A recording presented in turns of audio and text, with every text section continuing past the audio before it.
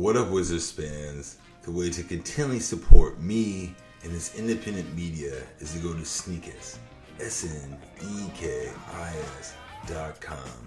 DMV DC Sports Apparel. Buy some gear, and at checkout, type in playoffs. And part of that money goes to me and allows the show to continue.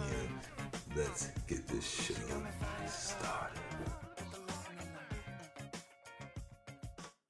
And now, it's the Pixel and Roll Show with Adam McGinnis. Salut à tous, ceci est une introduction à un nouvel espace, une nouvelle era, un nouveau son. Bienvenue, vous entrez à Universal Mind Control. Hey yo, all they wanna do is dance. That's all they wanna do. Get it. Get it. Get it.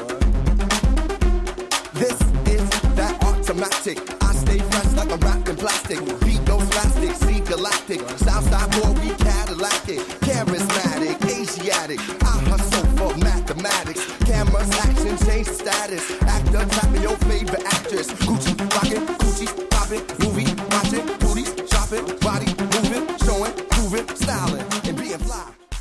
What is up, doe? Welcome to another edition of the Pixel and Roll Show. We discuss a team in an 0-2 deficit, your Washington Wizards. Hello, everyone. This is Adam McGinnis. It is May 3rd, 2017. Second round of the playoffs. How those last two games been dealing with those effing disasters. I can't even talk because I'm so heated of the whole state of Boston and Massachusetts. And I hate the Celtics, especially that little run, Isaiah Thomas and Crowder and Smart. Rashad, what is up, bro? How are you? You know, to add insult to injury, I'm sitting here watching the Cavs and the Raptors, and I see Kyle Lowry limp out, and he's out the rest of the game. Very well be that the Cavaliers roll while the Celtics and Wizards beat themselves up. So, I mean, not to look ahead or anything, but I mean, I haven't seen any resistance for the Cavs, and they'll just be sitting waiting for the winner of this series. Yeah, what has happened to the Raptors? I felt like I would say that the Cavs probably should win that series, but the Cavs have not played good basketball this last half of the season. And then out of nowhere, the Raptors with Ibaka should maybe be a little bit more competitive to them, correct? Yeah, but we'll wait to see what happens when they get back to Toronto. But I think the rhythm of that team was disrupted by Lowry being out so much right before the playoffs, and he's not been quite right. You know, basically DeRozan was carrying that team with Ibaka and some other role players kind of pitching in.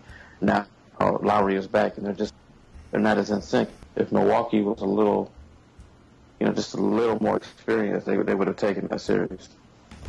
Well, this is not a Cavs or a Raptors podcast. This is the Washington Wizards podcast. Like I mentioned, they have lost 2 straight games in the second round of the playoffs to Boston, are down 0-2, headed back to DC Thursday evening to take on the Celtics, 8 o'clock in the phone booth. Rashad, obviously we have a lot to say about these 2 games, but we have not podcasted since the Wizards advanced to the second round and closed out the Hawks 115-99 last Friday night. I want to start with some positives before I just torch the whole city of Boston, like I mentioned. What was your feelings watching that game on Friday night, and just the fact that we've been covering this team forever, and we know that playoff series victories, even when they're favored somewhat mildly, are still something to celebrate and enjoy? I didn't expect them to win Game 6. I thought they would just kind of mentally tune it out and just tell themselves that they would be ready for Game 7. So I was surprised at how quickly they started. I was pleasantly surprised when watching that game, thinking they can easily, even though there's a quick turnaround, they could easily ride that momentum into Game 1. You know, I mean, which turned out to be true for a quarter. But I was impressed that they went in and closed it out, and Wall was back to that defiant, swag in the opposing court, thanks to was it Julio Jones who was egging him on. Yeah, so Gucci Mane as well. It was good to see. It was encouraging to see, and if you had to think of a better lead-in into the series against the Celtics, that was it. That was the perfect way to end and go in the next series. Yeah, it was good to see the Wizards get off to a hot start. They took control of that game. They faltered there in the third quarter. There were some testy moments, but then John Wall just took over the game, finished with 42 points, 8 assists. I think he had 19 points there in the fourth quarter. Beal chipped in 31, so 73 points between Wall and Beal in a closeout game on the road. I mean, that is probably, I would say, the highlight of their young career so far, wouldn't you? No, I wouldn't say that. I would say sweeping Toronto that year was a bigger deal. Yeah, okay. So I would this series, they were favored. You know, the games that they lost, they didn't play particularly. The series against Toronto, when they went in and just swept them, that's the crowning achievement, unless they get past Boston. Yeah, what also stood out was just how well they shot. I mean, they were 10 and 24 from three, which only ended up being 40%, but at one point they were shooting 50, 60% from three, 60-some% from the field. You know, the bench woes, which of course we're going to get into, manifested their ugly head there in the third quarter.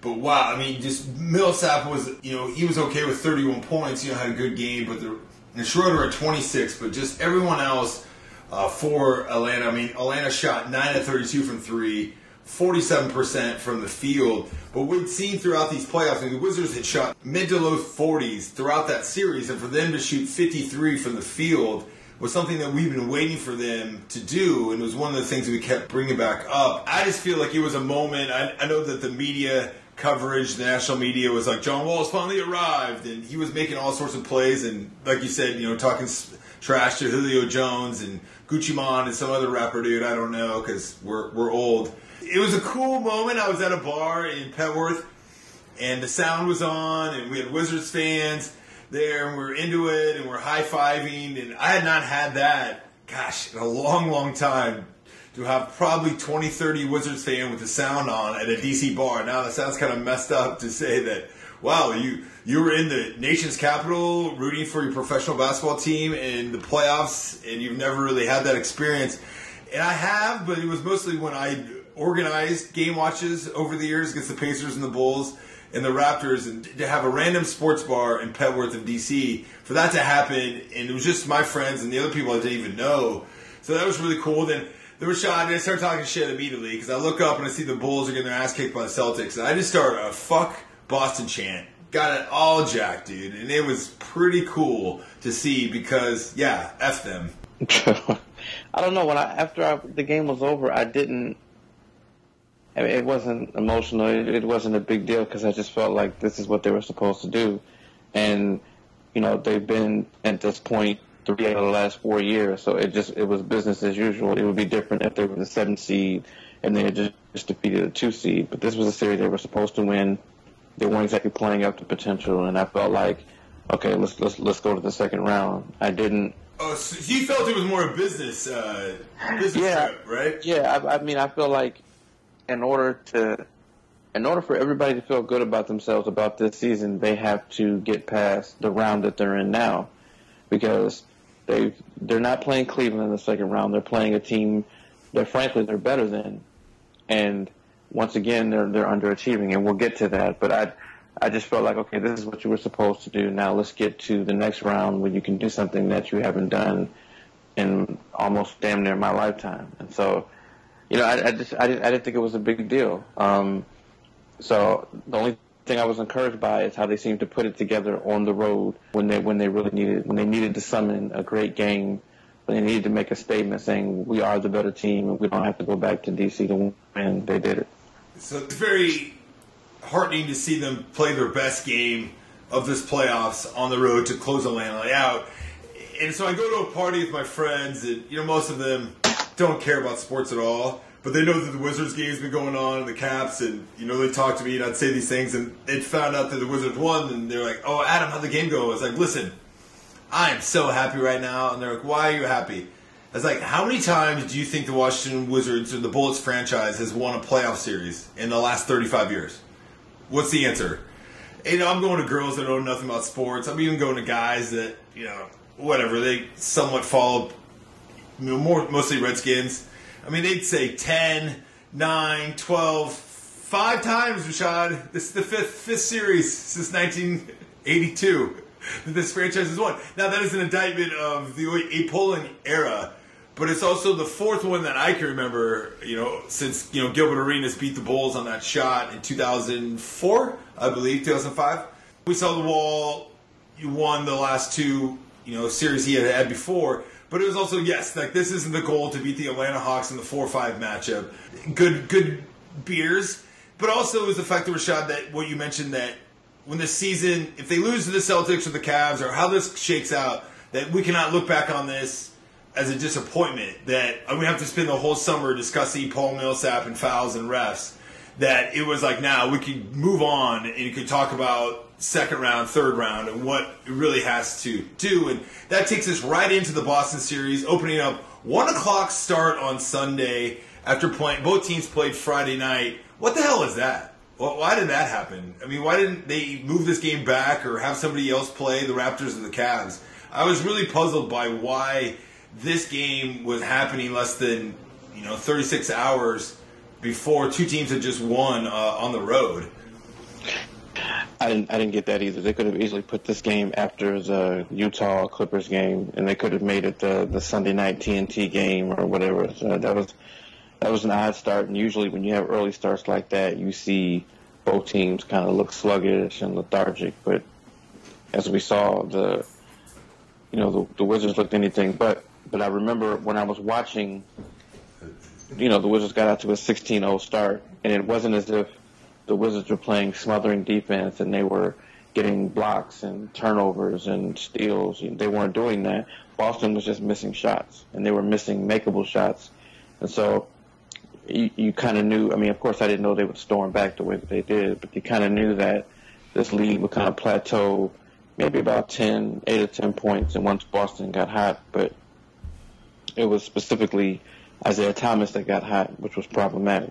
I think he hit 3 threes or 2 or 3 threes, and you just felt the air kind of go out of the Wizards, because you don't mind if anybody else beats you because they're not the head of the snake. They don't kind of spur the team on. But when Isaiah Thomas is the one who broke that start, it was problematic. I felt like I was maybe still hungover from that before, hallucinating that the Wizards got off to a strong start at 16-0.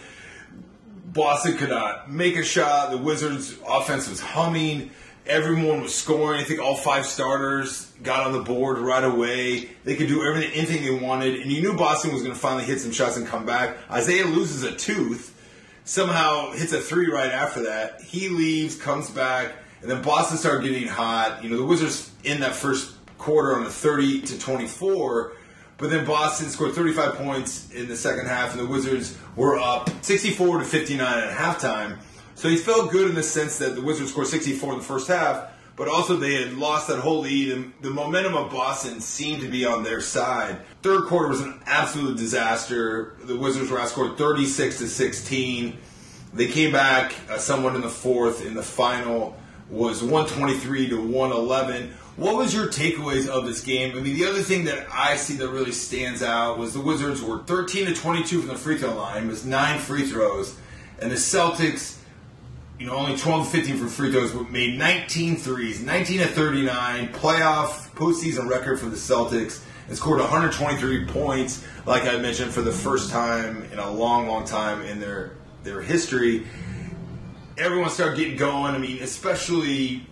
when we said the threes, Isaiah Thomas 5'11", that's fine. But Crowder hitting 6 of 8, Olynyk 2 of 2, Smart and Brown hitting threes. Bradley was only 3 of 9. Horford hit a big one late. But I felt like that was really the difference in a way that all those different threes, the Wizards were only 10 of 23, so they made 9 more threes. And I felt the other difference was really the poor play of the second units there in the second, to give the lead away in the second quarter and to basically kind of fall apart there late in the third. Yeah, I think I tweeted in the second quarter that John Wall had to know how Russell Westbrook felt, because they were up by 14. John Wall came back for 1 or 2 possessions at the end of the first quarter, to try to get the last shot. But he started the second quarter on the bench, and they were up 14, and the bench was just inept. Jennings wasn't getting anything. Bill was running with him, but the flow was not the same. And before you knew it, the Wizards were only up 3, and John Wall had to come back into the game, and it just all this is going on, and Isaiah Thomas isn't even in the game, and made it all the more disheartening. And I felt like this is where the game was lost. I mean, ideally the bench should come in, and maybe you lose a little bit of the lead, but it shouldn't go all the way down to 3 without the playmaker for the other team on the floor. And it was just, Marcus Smart was hitting shots. Kelly Olynyk kept being matched up with a smaller player, and he was just taking advantage of it. And Crowder hit a 3, and it was just the whole team was just rolling. And I felt like that's where the game was lost, because now you have to bring back Wall. The sooner you have to bring back Wall, the less energy he's going to have. And it was disappointing. And as you know, it's a switch from the second half of the season, when at times the bench played excellent. I mean, sometimes they even bailed out the starters. That was during the time when Porter and Gortat weren't playing so well, and Morris even, they weren't playing great. The bench came in, and now we were reverting to that ugly part of the season where we were wondering, are they going to make a trade? Are they going to make a move? Why is Trey Burke playing? That's what it felt like. They just were completely inept. And I don't remember who was announcing the game, but I remember they said at one point the big difference is the Celtics bench is rolling. Even Rozier, everybody is rolling, and the Wizards are struggling to find someone. So I just feel like I know it was the third and fourth quarter and the Wizards closed it, but that is where the game was lost. You should be able to maintain a double-digit lead until your starters come back in, and for you to lose it, and then the starters can't even stop the momentum, I feel like that was the crucial quarter. The other thing that was a big difference in this game was when Markieff got injured. Al Horford goes underneath him on a jumper. I'm going to say it's a dirty play per se, but it comes down. Markieff immediately, Keefe is a tough guy. For him to be breathing in pain the way he was, I immediately thought he messed up his knee. And then they show the replay, and his ankle went sideways. He somehow shot the free throw, did not return to the game. But once he departed, the Celtics really got rolling, and the Wizards were unable to exploit Boston down low as effectively they had at the beginning, with Gortat and Keefe being mismatch problems for them, especially since their big guys are more, Horford on the high post or stretching out, and their other guys want to shoot threes, and Amir Johnson, not really being a factor, and then them going so small with all those guards. And Markieff and Gortat, especially on the pick and rolls, are really matchup problems for them. And once he went out, Smith was a non-factor. I think did he pick up a bunch of fouls in this game? No, he didn't. The last one. I mean, maybe they went with Bogdanovic. He finally got hot. Bohan buckets helped the Wizards claw back in this game early in the third, or was it late? I mean, the Wizards went out 15, and then they came back there in the fourth quarter. He had a couple of big threes and almost had a heat check moment. And Oubre played okay. He had a start for Markieff in the second half, but Oubre had 12 points, 5 of 8 from the field, 2 of 4, but negative 22 plus minus. His defense once again is gambling and too many fouls. And Bogdanovic still is a defensive nightmare, but he at least was able to hit some shots. That, I think, contributed to the poor bench, is messing up those rotations that we have discussed about so much in the Atlanta series. Yeah, and the third quarter was, we'll talk about last night's game, but the third quarter I just felt like was John Wall's fault, if you want to say that. Mm-hmm. There was too many turnovers. The offense had no flow. Yeah, John, he finished with 8 turnovers, 20 points, 16 assists, and 8 turnovers. Right, and 5 of those were in the third quarter, and he played the entire quarter, as did Marcin Gortat, and it just, again, the momentum of the bad second quarter kind of carried into the third quarter, except you don't have Morris out there, and it was just, that was game over. At that point, Isaiah Thomas was 5 for 8, Jay Crowder caught fire, and that was pretty much it. I mean, there was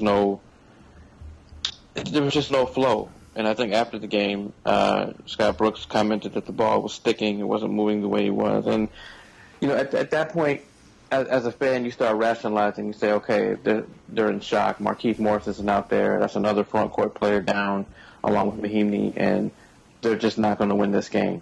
I know that's, as a fan, you're not supposed to do that. But I put away my journalist hat, and I just, as a fan, it's like they're not going to win this game. It's just too much to overcome. I do want to go back to that Horford foul because I didn't think it was intentional at all. I don't think he. Well, he did some similar to Beal. I forget when that was, but yeah, but I just think that's a coincidence. I don't. Horford is not that kind of a player. He doesn't have that kind of demeanor. But I don't at all have a problem with Markieff thinking that it was intentional and taking it personally. I don't have a problem with that. Sometimes you need perceived slights to get yourself going. But I didn't think it was a intentional move at all. Yeah, the other thing too is that when the Wizards finally were able to make that run, or as mentioned with Bohan, and get it down to, I forget how many points, with under single digits. Well, yeah, 3, right? Like 5-6 minutes left. That they just couldn't get a stop, dude. I mean, it came down to the fact that the Wizards could not get a stop. I mean, their offense was doing good things, but we can't get a stop. We can't get momentum, and it was just every single thing, dude. Like the pick and roll defense, the rotations, wide open shots, random dudes hitting threes. Crowder going off, like I mentioned. I mean, it was just accumulation effect, and then Horford just making tough shots, running the offense. I mean, I think he ended up with like 9 assists and a really good game. And to me, that also then ends up carrying over to Game 2, which we're going to discuss here. So the Wizards come in here in Game 2, down 0-1, and once again got off to a fast start for the third straight playoff game. They score 42 effing points, dude, in the first quarter. Markieff comes back, and they are just rolling. Wall is phenomenal. Morris is just, I can't believe he was hurt from the game before. And everything is working, except for Bradley Beal, which another foreshadowing with him. But things are just going well for the Wizards. They're up 42-29 at the end of the first quarter. How surprised were you about Markieff coming back and how good of a start, once again, the Wizards came out to there here in Game 2? I wasn't at all surprised. I mean, number one, Markieff is tough. He's a tough guy, and if he's going to make the proclamation in front of the media that he's going to play, he's going to play. I mean, this is a guy who told us about his balls before. So, I mean, his balls. That's what was his wife likes his balls or something? Right. Yeah, I don't want to delve too deep into that. But yeah, that's pretty much what it was. And so I wasn't surprised at all. I thought he would be a little ginger, but he wasn't at all. He moved great, even when he got shook by Isaiah Thomas. He still was resilient. And I liked how he threw Horford to the floor. I mean, I just thought that was as Greg Anthony commented, that was a move straight out of the New York Knicks, the New York Knicks teams with Pat Riley. You throw the guy to the floor, you let him know you stepped on my ankle, I'm going to get at you, everything is good. So I wasn't surprised that the Wizards were rolling because with the starting 5 on the floor, they're better than the Celtics. That's not where the problem comes. Mm-hmm. So I was, it made sense. I was a little surprised at how aggressive John Wall was offensively. He normally doesn't shoot that well from threes, but these playoffs have been the exception. He was 3 out of 3 from three-point land, and combined. What was he at halftime? It was like 24-9 at half or something. It was like insane. 28-9. It was crazy. Yeah, he was. Let me see, at halftime. Yeah, 23-9. Yeah, just one turnover. So, but again, the second quarter, there was just a tremendous drop off with the bench, and it's like not again. They didn't even look fluid at all. But to me, and this will be a common theme. I think Bradley Beal. Yes, John. This loss is on him. Yeah, for sure. It's square for sure. That's what he says all the time. You know that, right? But that's. Well, it is what it is. Let me thank my Lord Jesus Christ, the Savior. Oh, come on! Don't make fun of that, man. He has to thank his Savior. Hey, I thought I was doing a Bradley Beal person. Anyway. Yeah, I mean, if Nene's not here, who else is going to thank the Lord? Come on. I know. But it was just in that second quarter, in particular. I believe he had 5 turnovers. It may not have been that many, but there were just so many bad passes. The shots looked like he was guiding it, and it defeats the purpose for him to go against the second unit if he can't give you any degree of productivity. He had 4 turnovers. He played the entire second quarter, had 4 turnovers, 3 shots, 1 for 4 from the field, and it was just. I mean, John Wall will never say anything bad about Bradley Beal. In fact, it's the complete opposite. He says no matter how much he's struggling, I'm going to keep getting him the ball. But he was the weak link. And meanwhile, again, that Isaiah Thomas was killing it. Al Horford was in. Rozier came in off the bench. Marcus Smart. And there was nothing. Every other Wizard, except for Brandon Jennings, was rolling offensively or was playing well. And here was Bradley Beal giving them absolutely nothing.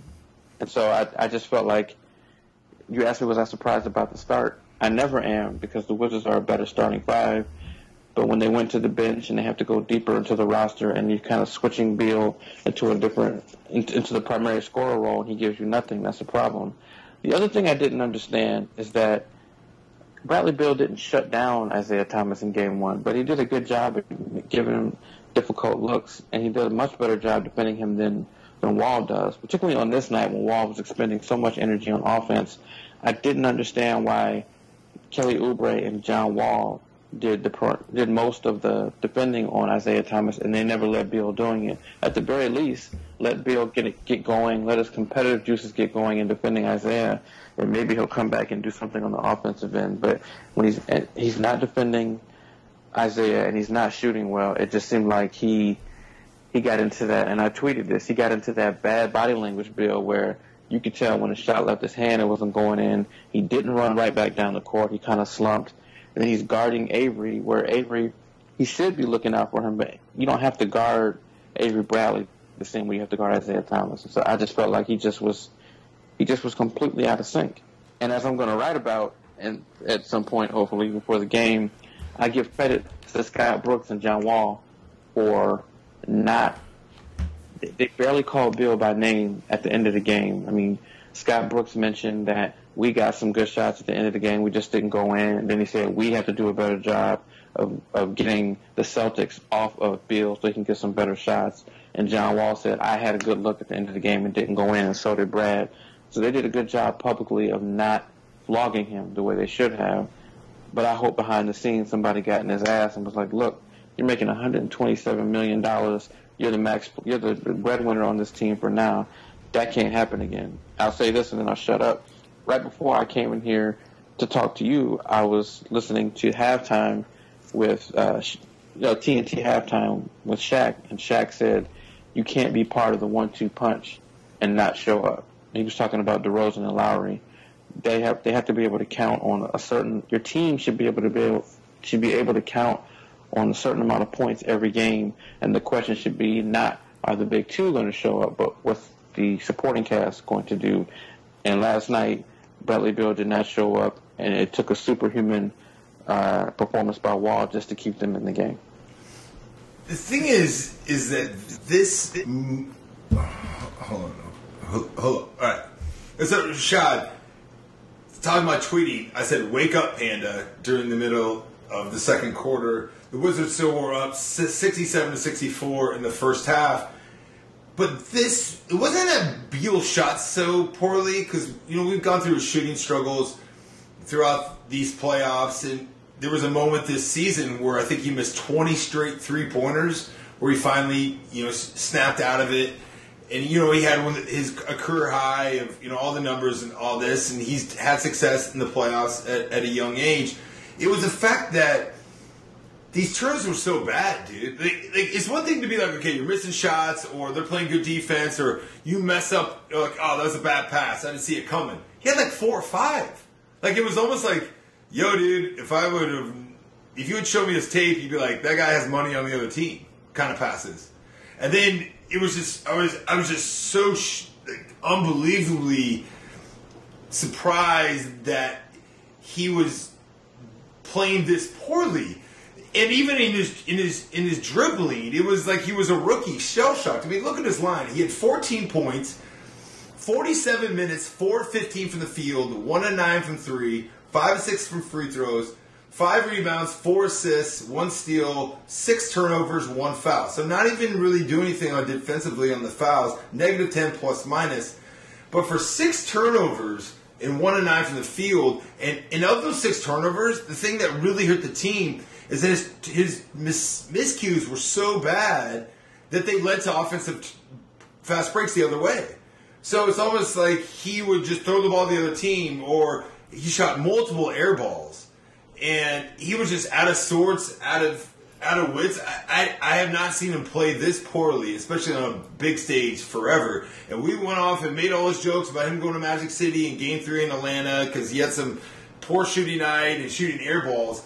But this was just him not even knowing how to dribble. I mean, he looked like a guy that was on like the sophomore JV team, finally got to varsity and got to play the whole game and got the ball in his hands. And I felt like also you were discussing how John Wall had it going, and we can criticize sometimes if John Wall got his offense going, and we'll say, hey, he needs to get other players involved. But when he's at this excelling level and scoring that well, I felt like there was many times where I was like, no, Beal doesn't have it tonight. We've ran one-on-one pick and rolls with Beal. He's dribbling the ball off his leg, throwing it to the other team. He's throwing passes to other guys. I'm tired of him calling off the flare scheme, giving him the ball and dribbling around, and there'd be 4 seconds left, and he'd throw it back to Wall, and Wall would have to take a terrible shot. How many of those possessions do you remember? Where it was like another player had to shoot some crazy shot at the end of this 24-second clock because Beal had messed up there at the end. And I felt like they should have went to more pick and roll with Gortat, with Wall, or just Wall ISOs than when they went to Beal and nothing good happened. I don't know what was wrong with him. And then he has the game-winning shot off a lucky rebound, which then he airballed again. And we'll get into the end. But I was really troubled with how he played so poorly. And we talked about, toughness. And Markieff kind of called someone out about how they're not as tough. And Brooks even highlighted that, is that this season when the Wizards won against the Celtics the 2 games because they were more tough, when they lost, they weren't. And I felt like they were maybe saying those things about Beal in a way without actually calling him out, right? Is that what you're saying? I don't agree. I don't think toughness has anything to do with it. I think just space to get at and not coming up to the moment. I think Beal choked. I mean, look, if I told you that Wall had 40 and Otto 13, Markieff 16, Gortat 14 and 10, and Oubre and Jason Smith gave you 22 points, you're thinking that's a win. But the missing element is Bradley Beal. Instead of giving who would average 30 points a game for the last 4 playoff games, by the way, too. Right, and so instead of giving you 25 to 30, he gives you 14. That's the game. When that ball left his hand at the end of the game, I was like, nah, that's not going in, because he just wasn't. I mean, he had a couple free throws towards the end of the fourth quarter, and Greg Anthony said maybe that'll get him going. He saw the ball going in the hoop, but no. That didn't happen. So I don't think it's the toughness. I don't think it's anything. I think it's, and I don't blame John Wall, but as our friend Ben Standig says, when Wall is scoring that much, the Wizards do not have a good record.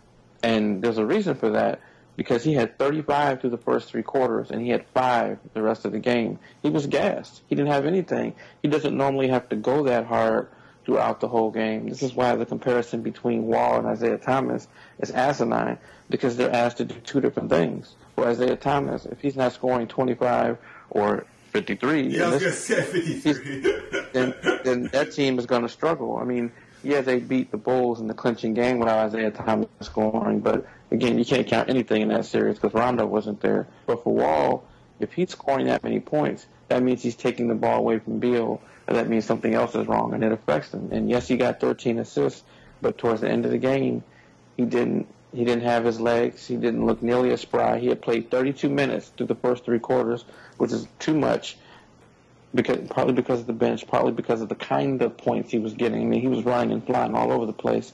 Again, not to beat a dead horse, and hopefully Bradley Beal's brother doesn't come after me on Twitter. Yes. But it's his fault, and I don't think that's a bad thing. I think that's the kind of thing where you get before your team the next day and you say, this is on me.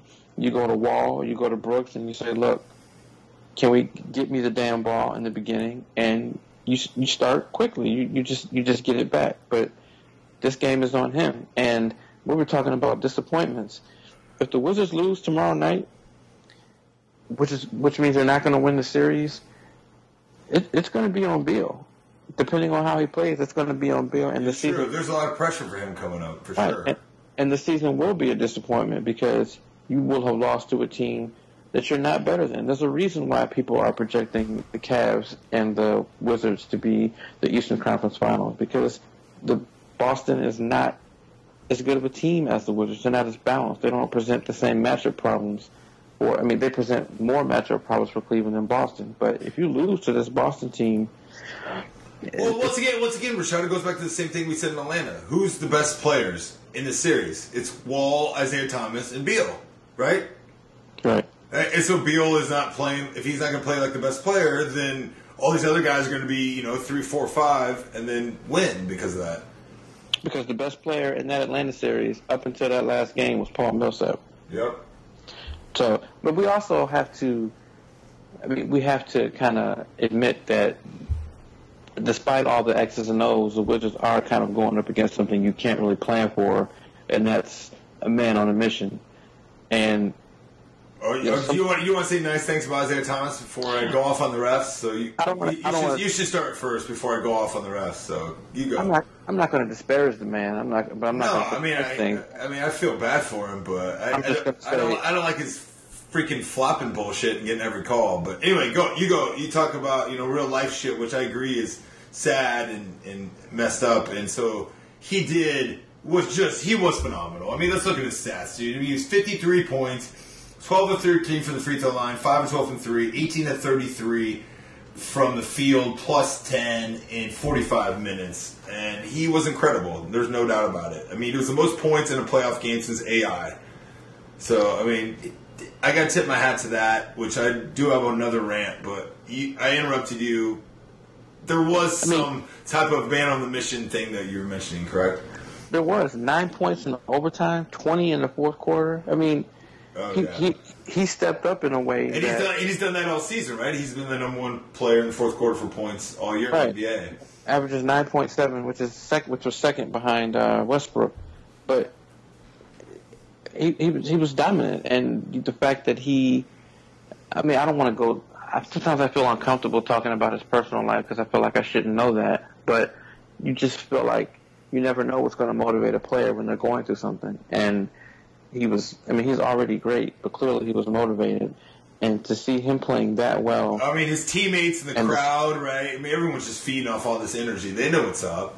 Right. Well, that would have happened anyway, but it seemed like more so. And the Wizards they didn't... I mean, Bradley Beal scored 8 in the fourth, but it just wasn't... It wasn't enough, and they definitely weren't stopping him. And then the other thing is the one player who could kind of... On this night, besides Wall, who could have kind of got them back in the game, Bogdanovich didn't play. Yeah. I think he played 8 minutes all night, and Scott Brooks admitted after the game that that's his mistake and he has to play him more. But if Beal is not on, the only other player who can get hot like that is Bogdanovich. Although, again, our friend Ben kind of tweeted that maybe Trey Burke should have gotten some run, seeing how he's... Really? Only if he plays with Wall or Jennings, because he shoots well from 3.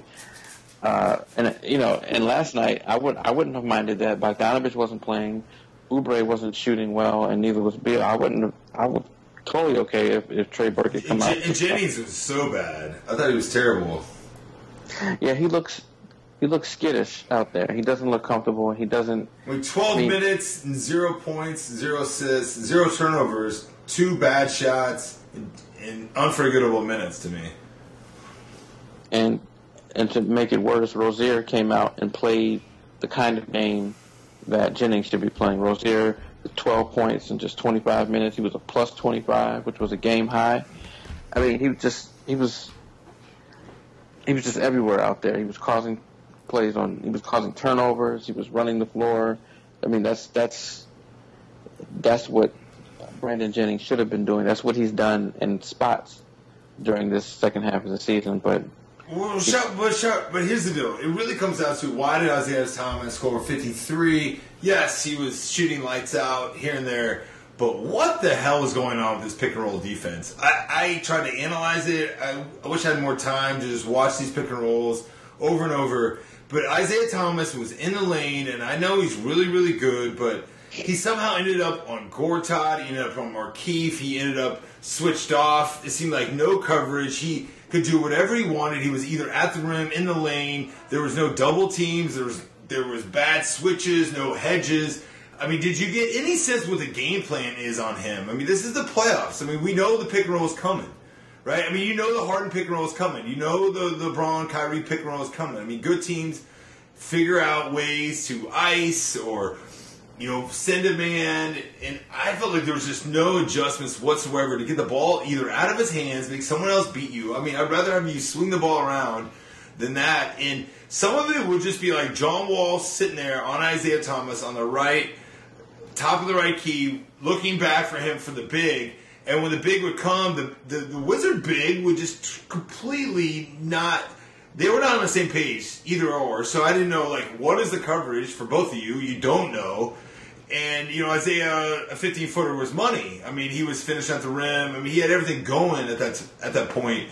But, I mean, there has to be some type of defensive game plan going on here. And it has been non-existent these first 2 games on the pick-and-roll coverage. And this NBA game is mostly pick-and-rolls. But we shouldn't be surprised. The Wizards' defense has been bad. Yeah. I mean, they've just been outscoring folk. I mean, Schroeder did not have a bad series at all. He's not quite as potent as Isaiah Thomas, and he can't shoot as well, and he's not as disruptive. But he was getting what he wanted too. I mean, this is not anything new. This is who the Wizards just aren't very good defensively. I know that Chicago experimented with double teaming Isaiah, just taking the ball out of his hand completely. But I don't. The Wizards haven't tried that, and I don't think that they will. But to me, the key is to put Beal on him, kind of make him uncomfortable. Beal can crowd him, get the ball out of his hands that way, and just live or die with that. Because, John Wall is not playoff season. He's not an on-the-ball defender, and he just can't handle it. So maybe that's the key, to put Beal back on Thomas and put Wall on Avery and go from there and see what happens. Yeah, I mean, throw Otto out there. I mean, they're hiding Otto on him on defense. So maybe if you're going to switch everything anyway, then maybe they need to go smaller. Maybe they need to do something differently. I mean, I feel like if Markieff is playing as well as he is offensively, they can't go too small. But I don't know. Whatever they're doing right now is not working at all. And I don't really know the answers. That's why Scott Brooks makes $7 million a year and not me. But still, Rashad...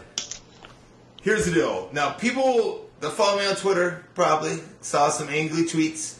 People that know who I am know exactly what I'm going to talk about. And I probably should have led with this, but we're at the end of this podcast. And, yeah, Isaiah Thomas had 53 points. The pick-and-roll coverage is terrible. Bradley Beal had a shitty game. But, holy fuck, the Wizards got screwed on some major calls at the end of this game.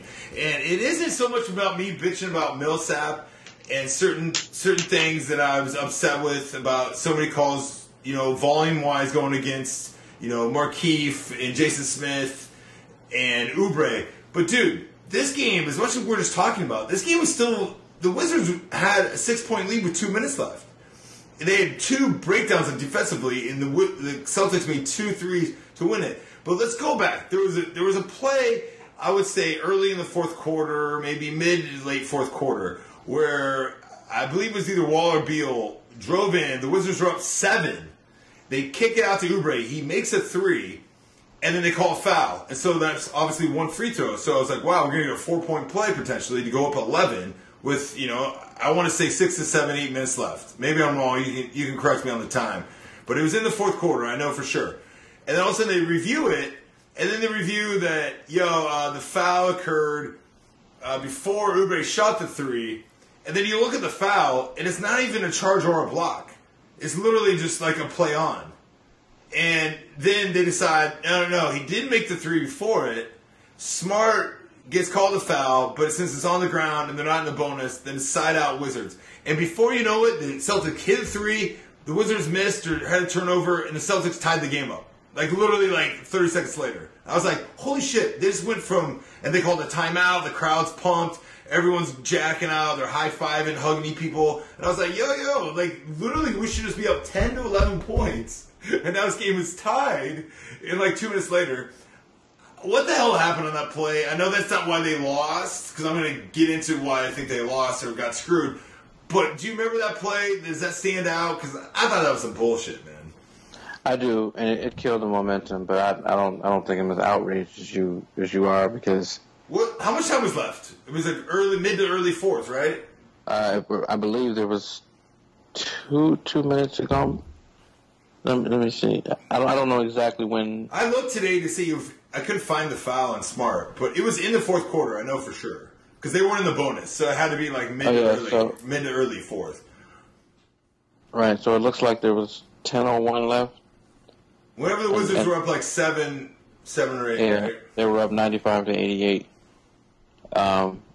But I don't know. There were some. First of all, it was a tough game to call. Number one, because there were you had to. Okay, let's go down the list of things. If you're a referee, you have to look out for. You're already on edge because of the Horford Morris situation.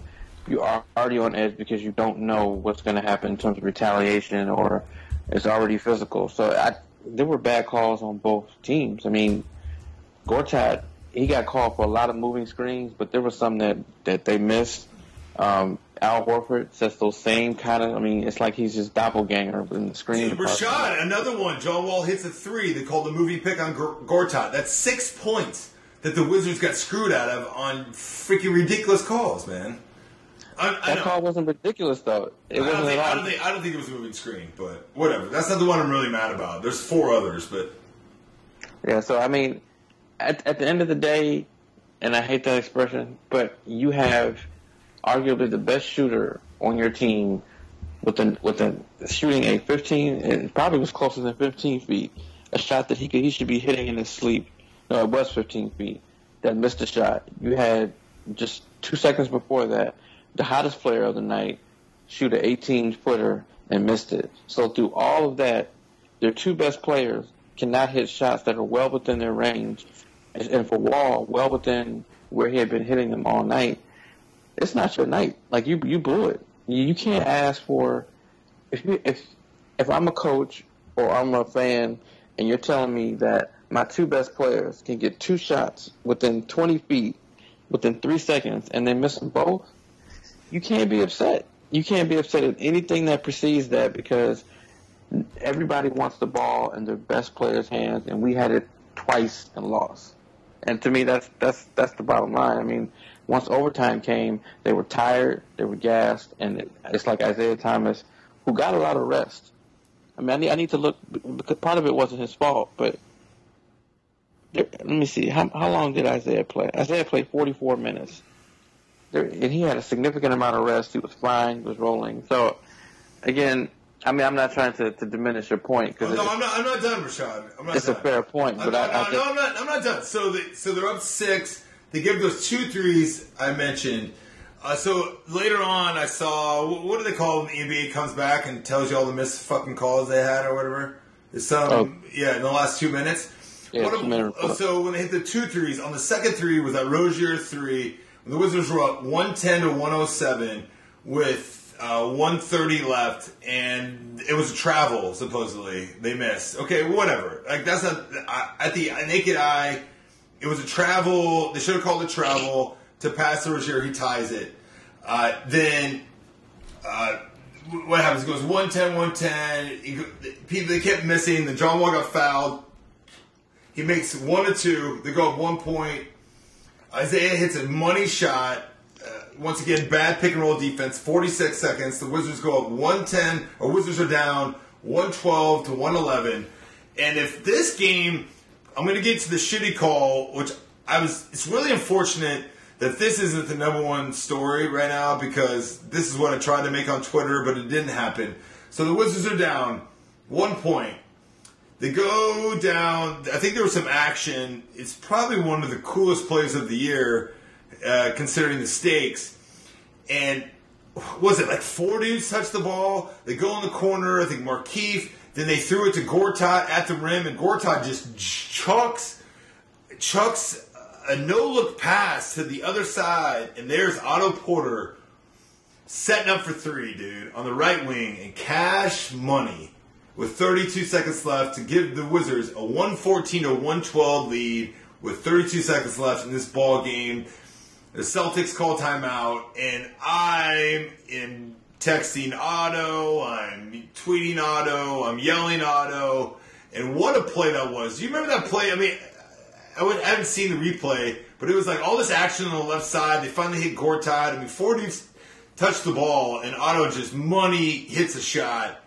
And it felt like that was, I mean, obviously it's not a dagger because they put the game away, but that was like a winning play, even though, you know, they had struggled down the stretch, they blew a lead, but here it is, them making this play and this shot. And so now the Boston calls timeout to set up a play, and basically they're down to one shot. So talk to me about playing the auto shot till I talk to you about what I'm so mad about. No, you got to get to what you're mad about, though. Okay. No, but the play, the Gortat pass. I mean, I thought that was a phenomenal play by the Wizards. I mean, in that moment, I mean, they're down 0-1 on the road, down a point, and to have four guys touch the ball and Otto to hit a money shot with 30 seconds left, I mean, to go up, I mean, that is a championship-winning play. It is. I was a little nervous when it left his hand because, you know, Otto hadn't exactly been on fire all night. I didn't know whether he was going to hit it. And you're right, it was a pretty shot. And the first thing I did after the shot was made was look at how much time was left. And I was even thinking to myself, okay, no matter what, they're going to have the last possession. It's 32.6 seconds. I know in that situation the Celtics weren't going to try to do a 2-for-1. They were going to hold the ball to get a good shot. I remember telling my wife, I looked at her, I said, it doesn't matter what goes on this next possession by Boston. Doesn't matter what they do. The Wizards are going to have it. It's like serving for Wimbledon. It doesn't matter what the other guy does. You know that when the ball's back on your racket, you can serve out to win. And I felt like they're going to be able to win it. They're going to get a shot. So one stopper shot is all they need now, right? Right. So I thought it was a perfect scenario. A stop or no stop, you can still get the ball back. So it was a good situation to be in. Okay, so they call timeout. They set up a play. Of course, they go to Isaiah. They go down, and John Wall doesn't bite on the head fake and blocks the shot out of bounds. I was like, damn. Like, even my boy was like, dude, that was really good for him not to bite on the head fake. So the Celtics gets the ball back. And somehow, once again, pick and roll coverage. Gortat gets switched off onto Thomas. And this was such a bullshit call. I mean, here we are. It is 14 seconds. 2-point game, a team is down in the playoffs, and Gortat is like free throw line elbow. Isaiah, you know, obviously he was a big guy or whatever, but it wasn't like he went in and Gortat smashed him, or Gortat jumped out of his way, or Gortat was stuck on an island and was reaching. He literally was just like in his way, kind of guarding him close because that's what you do on defense, and Isaiah literally just jumps into him and just acts like he gets shot, just how him and James Harden do.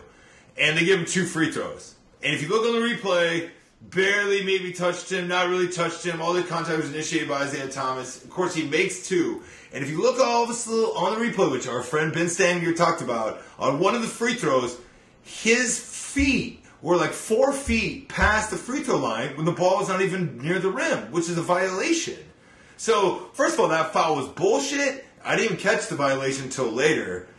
And I just don't believe, like, you know, this is what I put on Twitter, man. You have game point, and you call some bullshit foul like that, even if you get switched off to a big, man, that's when someone goes to the trunk, dog. I mean, you do not call, you do not make that call in that situation at all. And I don't know why that it wasn't a bigger deal than it was. I know the Wizards didn't have their own shot to go for it, but I thought that call was a very ticky-tack one to make for a playoff game here with a lot on the line. I mean, do not reward Boston for bullshit. Reward Boston for making a good play. Like, if he beats Gortat off the dribble on the switch, then give it to him. But if just Gortat is just standing kind of by him, playing decently defense, and you're just going to give the little guy to go into the 7-footer and him flail and give him 2 free throws to tie a ball game up after Otto Porter's hit a big shot and John Wall just blocked him out of bounds, I thought that was a bullshit punk way to tie this basketball game up, and I'm still mad about it, even me just telling you that. But if that's any other player other than Isaiah Thomas, they don't call that. Right? At all. Did you think it was, I thought that, it wasn't close to being a foul. I'm not saying there was a contact, but it was just not, yeah, like mid-third quarter, bro, second quarter, maybe. But, like, at the end of the game, you saw the whistle a little bit. Is that still not, I feel like that's still irrelevant when it comes to these things. Like, you want, unless it's egregious, you want the players to make those decisions. And I felt like that was just a terrible, terrible bullshit call that Isaiah drew on a bad switch from the Wizards. I mean, I'm not trying to be devil's advocate here. I didn't like the call, but because it was Isaiah, I wasn't surprised. And the best players are going to get that call. I think John Wall would have easily gotten that same call had he done any degree of flailing, which he is wont to do every now and then. So I'm not mad at that. There are certain players who. Dude, John Wall does not flail the way Isaiah Thomas does. John Wall flails because he's so fast under the rim. Isaiah Thomas flails anytime like someone's near him. It's like he got stabbed in the abdomen. Him and Harden are the worst at this, by the way. But Wall does do this thing where he flies down the lane and he's not trying to score. He's specifically trying to foul as if he's trying to prove a point to the refs. He does that a lot, and sometimes they reward him, sometimes they don't. But again, if Wall had done that exact move or had done something similar to that, I would have expected him to get the call. But I'm not outraged because the same thing that I said after Otto hit that shot with 32 seconds, where no matter what Boston does, I'm all right because we still get the ball back. They got the ball back. Yeah, so let's talk about that possession. I mean, I don't know. Yeah, 1-4 clear out to Wall. I didn't like them going left for a jumper, his decision. I thought maybe they should have gone, maybe a pick and roll, or John Wall should go on the right. He made his decisions and maybe a little bit too late, and then missed the jumper, tough jumper with Smart on him, I believe. And then the fortuitous bounce right to Bradley Beal. What was your decision of the play call there? For the Wizards, I was even go in their favor, but I would like to see John Wall maybe go to his right or a little bit more action there. I didn't want the ball in Wall's hands at all because he just was not. Again, he had scored 5 points, that quarter, and he just wasn't hot. But what are the options? Beal isn't hot. Maybe you go back to Porter because he just hit the shot, but I don't think it. The thing with Porter is you have to pass him the ball. He can't create anything off the dribble, so you want the ball in the hands of the two guys who can create off the dribble and hit a shot. And they just... Well, so maybe Markieff would have been an option. John Wall, pick and roll Markieff, they switch, he hits the shot maybe. Something like that. But that's not a role. I mean, he had just checked back in the game. Yeah, that's true. He had foul trouble, which is another thing the refs sucked. But those aren't the game-ending situations. They're not roles that Markieff, excels at. For that role, you want the ball in either Wall or Beal's hands, and it was in both of their hands. So you're right. I mean, look at the sense. John Wall and Bradley Beal, the two best players of this team, both had shots to win this game, right? And Beal's miss was more disturbing because it was an air ball. It was an air ball and more wide open. Right. It was completely wide open. I mean, that's a shot that I'm sure after the game, the first time he got in the gym, he went and he practiced because that's a shot he should have hit. Playoffs. Yes, Wizards playoffs. SNEKIS.com. Sneakers. They have graciously partnered with me to help support this Wizards independent media because Comcast and Monumental, who owns the Wizards, have partnered up together. And the reason that you're so pissed about Phil Chenier, because he's a legend and Chavez never retired in the rafters, has been ungraciously jettisoned because the suits of those two places have decided for a fresh voice. But there's no fresh voice here. I tell you the real. I cover the games. You have listened to this podcast for a long time, but the way that you can financially support me is go to sneakers.com, buy hats, hoodies, t-shirts. All I want for you for this playoffs is to go to sneakers.com, enter playoffs, and that purchase will go to help support the show back to the show. Yeah, and then in overtime, the last point I want to make about the refs was the Wizards were down one. John Wall is getting pressured by Avery Bradley. He's not picking up his dribble. He's not dribbling as well, and Bradley deflects it. John Wall goes to get it, and Bradley seriously, arm bars his arm, holds his wrist to prevent him from getting the ball back. And no call. Bradley gets the ball, gets a dunk. So the Wizards go from a chance to take the lead, up 1 with 2 minutes left in overtime, and now the Celtics are up 3. Now, granted, once again, I'm not saying that that's why they lost, because I know we got to keep saying this, But that's some bullshit, dude. I mean, that is just straight up, like, that's right in front of the refs at half court, and a dude is grabbing his wrist, and, like, we've seen, like, they'll let physicality go down low a little bit more, but at half court, with John Wall with the ball, he complained and whatever, but, then they made some bad, Beal made a bad turnover. I thought Wall had a bad three. Oubre was the only one that could shoot shots, but why are we going to Oubre there in overtime? And then, Isaiah got loose, and I believe Horford hit a big shot, didn't he? But I don't know. I'm not saying I'm blaming this rest, but, dude, any of those calls go the Wizards' way that I just mentioned, and there's potentially a different game. And it doesn't change their pick-and-roll coverage. But, I don't know, dude. I was fired up, and I needed to rant to you before we move on here and make this quick points in this podcast. Yeah, I still don't think you can blame the refs because, as you said, after those plays, John Wall turned the ball over, missed a three-pointer, and then Bill missed a three-pointer. And in the meantime, Isaiah Thomas is making everything, and the Wizards are down 5. Like, even after those bad foul calls, you still can come down and run a good play and make a shot. And they didn't do that. And one of the things that Coach Brooks said after the game is, the ball stuck too much. It was not moving the way it had been earlier in the game. And, again, part of that is fatigue. Wall had played a lot of minutes. Part of that was the players who are used to hitting shots like Beal weren't hitting shots, and so they were in unfamiliar territory. And, that's why they lost. There are going to be bad calls, but come on, if that call had happened and we'd had the normal Beal and he had come down and hit a three, you wouldn't even remember that, So I just think that I think the refs' calls compounded by the bad play is what leaves a sour taste in your mouth. Like something had to give, and neither one of those things did. Oh, well, I mean, do you have more free throws? Let's just say it's not the Wizards. So I'm done with the rest right now. Rashad, give me your Game 3 storyline here. They're down 0-2. We've talked about toughness. We've talked about defensive coverages. What kind of adjustments needs to be made here for the Wizards coming home with 0-2? I mean, I'm salty. People are salty.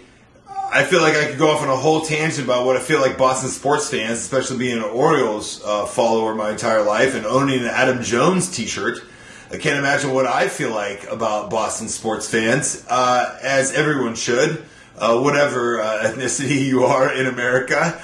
But all happening right now. They're throwing at Manny Machado. They're throwing peanuts at Adam Jones. I fucking hate them already. I'm down, so I feel like this crowd is going to be pumped and amped just to go in at this. They've lost 2 winnable games, potentially, after they played really well for long stretches. I just said a lot there, Rashad. Of course, this isn't Tavis Smiley or whatever show. What's her man? The guy that who's the Wizards guy? Or Wizards fan. Anyway, point being is that, Rashad, what the hell is going to happen here on Game 3? What's the crowd going to be like? And what kind of adjustments does this team? Because I feel like this fans are going to be just as pissed as I am. Not so much about this tangent about Boston, because I'm trying to keep this podcast light, because I'm about to go off on a 20-minute rant about Boston sports fans, and I'm trying not to, which is why this comment's been very convoluted. Does Mahimi come back? Do they go much more with the Bohan? What is up with the bench? Beal obviously has to play better. But what has to happen here for the Wizards in Game 3? Their backs are to the wall that they've never been to. This isn't 2-2 versus Atlanta. This is 0-2. This is a do-or-die game.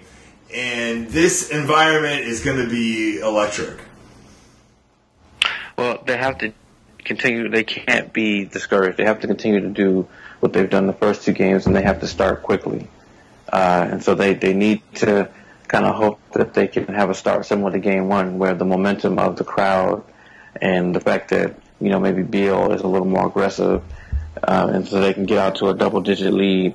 And frankly, the starters need to try to push that lead as far out as possible so that when the starters come back in the game, they're doing well. Personally, I'd like to see Wall go to the bench at about the 4-minute mark of the first quarter and just whatever's going to happen in those last 4 minutes, just let it happen. Have Jennings out there, have Beal out there, have Bogdanovich out there, and just for those last 4 minutes of the first quarter, just wing it. Play as hard as you can, so that when it starts that second quarter, if you notice, the past couple games, when Wall was on that bench to start the second quarter, Stevens puts Isaiah Thomas right in the game, and that's when the tides start to turn. Yes. I think they may want to switch it a little bit, let Wall...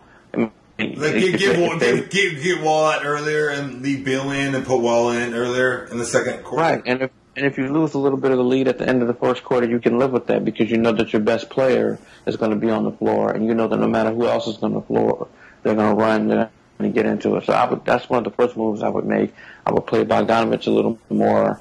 Maybe you try out Trey Burke since you're going to be running John Wall with the backups and not Brandon Jennings. Maybe you just leave Brandon Jennings out and try to put a shooter out there with Wall to spread the floor and see what Bogdanovich and Burke can do.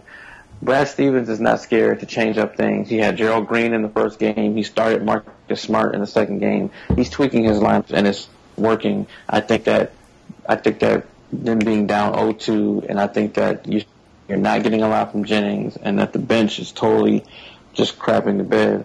I think it's worth it for Brooks to play with the lineups a little bit, so that when that second quarter starts, your best player is on the floor, but he's not gassed because he played the whole quarter. Maybe he played 8 minutes and is ready to go, because that's where they're losing these games. They're losing these games. Not specific. I mean, look at these starts they've had the last 3 games we've talked about. They've been incredible. Right? Like, they're having picturesque starts to all these games, the last 3 playoff games. And so where are they losing it is what we're discussing, right? That's where you got to figure it out. Right, and against Boston, it's not just that the bench is playing badly, it's that Isaiah Thomas is coming in and doing Isaiah Thomas things. So that has to be the switch. That way the fact that the bench sucks is not such a glaring... it's not such an eyesore because you've changed it up a little bit. But that all is contingent upon them getting the lead with all the starters in the game for the first 8 minutes of the game. They have to come out with another strong start and continue to keep the pressure on Boston, because as well as Isaiah Thomas played, he's not going to shoot that well on the road and against the Wizards. He's not going to shoot that well. And so if the Wizards have the same attitude and the same strong start that they've had, maybe after the first quarter they're up by 15, and then maybe at the start of the second quarter they're able to maintain it. So, but if there's one of those runs at home where Boston is going on a 9-0 run and all of a sudden the game is tired, they take the lead, they're going to lose the crowd and their confidence. Yeah, I think the crowd has to be electric from the beginning. I think they'll be into it. Some live podcasting, a little how the sausage is made. The Washington Capitals just lost, Rashad. They are now down 3-1 to the Pittsburgh Penguins. So, yes, that is fucking shitty. And the Wizards cannot go down 0-3, or it will be a long weekend for Adam. And my liver already struggles enough with my habits. Rashad, I agree with everything you said, and it comes down to what we've discussed before. I mean, Bradley Beal has to step it F up. I mean, I think we can talk about tinkering these lineups and all this, but like Bradley Beal and John Wall combined for 73 points in the closeout game less than a week ago, and everyone gave him accolades, and now Bradley Beal is out here looking like he's shaving points. And he has to come back and make the $127 million that you're talking about, and I'll never talk about his salary, and Scott Brooks has to make this $35 million that he makes, and John Wall is going to bring it, but Bradley Beal is the scorer. John Wall is the playmaker who can score, but he is number 1, number 2 in assists in the league for a reason. Bradley Beal is top 10, top 15 shooting guard scorer, wing player in the league for a reason as well. And so he has to fill his role. I'd like to see him get Markieff a little bit more involved. I would just run high pick and roll screens with Gortat and Markieff. Their defense on the back line. I mean, the Celtics cannot protect the rim. I don't know if you've noticed that at all. I mean, once you get past the first, I mean, they pressure the wings, they defend the wings, and they're up in you deny pressure. But once you get into the paint in any capacity, it's a game, set, match. I mean, they cannot recover whatsoever. I mean, Olynyk, even Horford, he does okay. Amir Johnson's washed. I mean, there isn't Jerebko. I mean, there isn't a backline defender at all, even physically imposing, even athletically imposing for the Celtics. And, I mean, and you got to counteract them, those big guys hitting so many threes. And the Wizards have to shoot well, get the crowd involved, and it'll be jacked. Put the pressure back in. Win this game 3, go back. You have 2 days off. Game 4 is Sunday. And I think that we'll have a good weekend, get some rest. The emotions will die, and, maybe some of the Celtics will start hanging out at Stadium Club maybe on Friday night, and, on Saturday night get a little bit too much fun here in, a city that likes black people, unlike Boston, Rashad. Can you feel that simmering? Can you feel how mad I am about all this, Rashad? I see. Could you feel as an Orioles fan, as a human being, as an American? Anyway, Rashad, are you covering the game? I am. Yes. You going tomorrow? I'm going to be on Sunday. I haven't decided yet. Does anyone else confirm? Maybe I should go. I don't know. I haven't decided yet, but so you'll be there on Thursday, and I'll be there on Sunday. Rashad, I want you to tell me your thoughts about Adam Jones before you leave. You know this. Can you tell? I mean, look. Can you just give me your opinion, and I'll shut the fuck up? Can you imagine this? On my podcast, I will stop talking. Okay. When I was 5 years old, I was on my way. I was in the Detroit airport, and I saw the Boston Celtics team. So I saw Bird and McHale, and I saw all of them. And I remember asking my dad, I said, why don't you like the Celtics? And he was like, well, I'm a big Bill Russell fan. And Bill Russell said that living in Boston was one of the most miserable times of his life because it was just a racist city. And, my father admitted back then, he said you couldn't differentiate between the city and the times. I mean, because it was the 60s, everything was skewed. But since then, just as a young kid, my father kind of heightened my antennas to that kind of thing. And so since then, I have heard Mo Vaughn. I used to live in Connecticut, so Reggie Lewis. And you just heard, even when Kevin Garnett was courting Boston and considering going there, he had to talk to some people about were things better in Boston, given what has been going on. So that's been Jim Rice, by the way. Can I mention Jim Rice? Right. So that's always been the case, and I'm just not surprised when it's like a perfect confluence of events. We're living in a more racially charged time. Boston still has that reputation, and I wasn't surprised. I was pleasantly surprised that Adam Jones spoke about it so gracefully, and I was surprised by the outpouring of emotion and the reaction from Boston fans and the mayor and Major League Baseball and all that. But it's going to happen again, and it's not just Boston. I mean, it's kind of low hanging fruit to sit there and pounce on them, but it's soccer matches. Paul Monty made that point too. It's like Boston's the only racist city in America. Come on now, right? It happens everywhere. It's just baseball. You can hear it better because you've been to a game. It's the fourth inning. Nothing's going on. It's quiet. You're sitting out in the outfield. You can hear it. You can't necessarily hear that same thing go on. I went to a Carolina Panthers game. Carolina Panthers played Tennessee Titans a couple years ago, and I went to the game, and I was in a suite with some friends, and just right next to me, I heard all kind of racist stuff, but I could only hear it, and my friends could hear it because we were right there up in the suite. You can't, and people get liquored up and all that. So I'm not surprised that it happened. I was surprised at the swift action and the swift reaction, but it's a bigger issue. And as I forget who at ESPN wrote this column because so many people have been fired, but I think it was Buster Olney who said that you have to include that into the fabric of a game, like you do if you throw something on the field, you get ejected. In a basketball game or any sporting event, there are a list of trigger things that you can do to get yourself thrown out. Oh, the hooligan's been throwing bananas on people all over Europe, right? For decades. Right.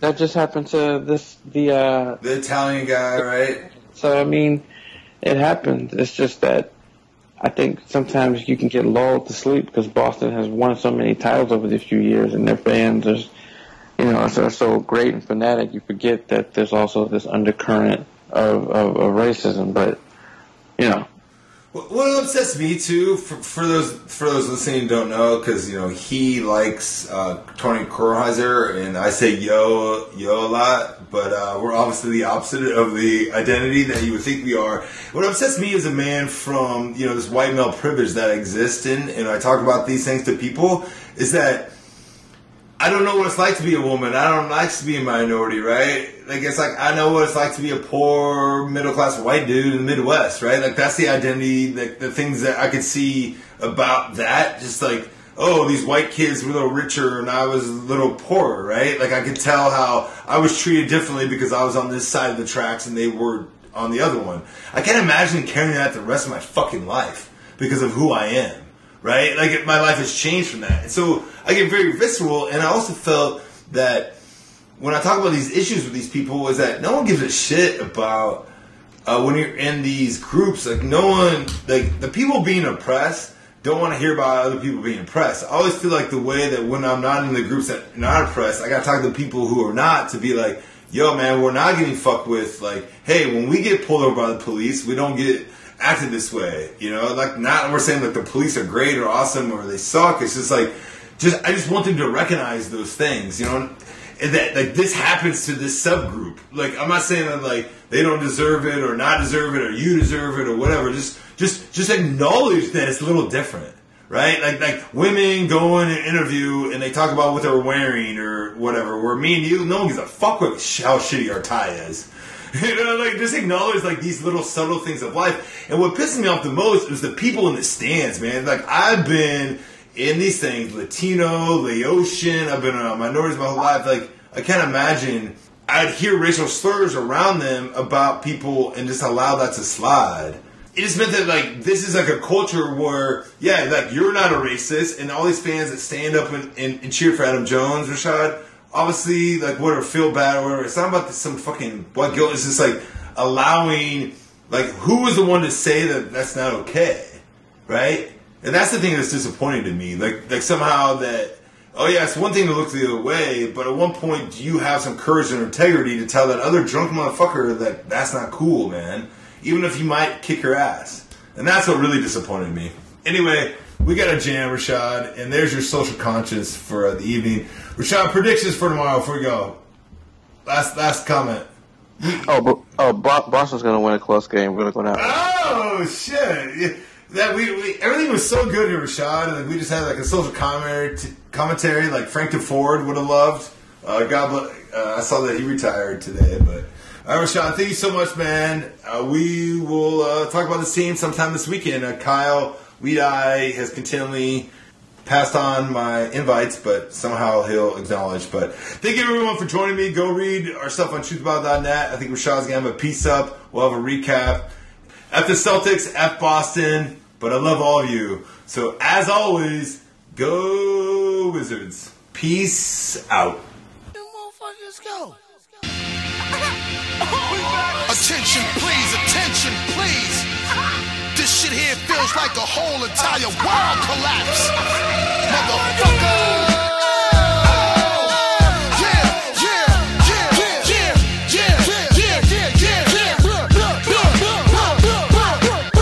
Bust the rhyme now. MOP now. What you want now? What you want now? What you want now? What you want now? What you want?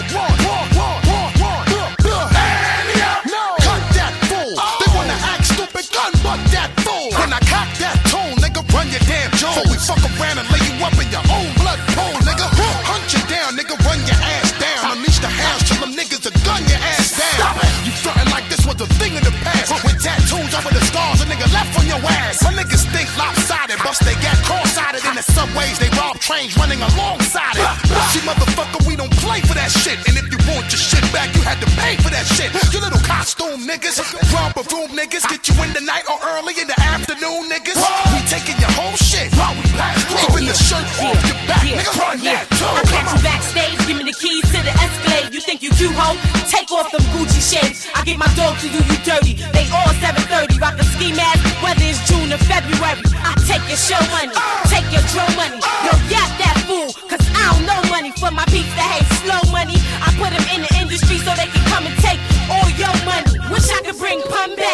bitch run that, bitch run that, bitch run that. So keep acting like you don't know where the fun's at, and I'ma show y'all motherfuckers where the gun's at.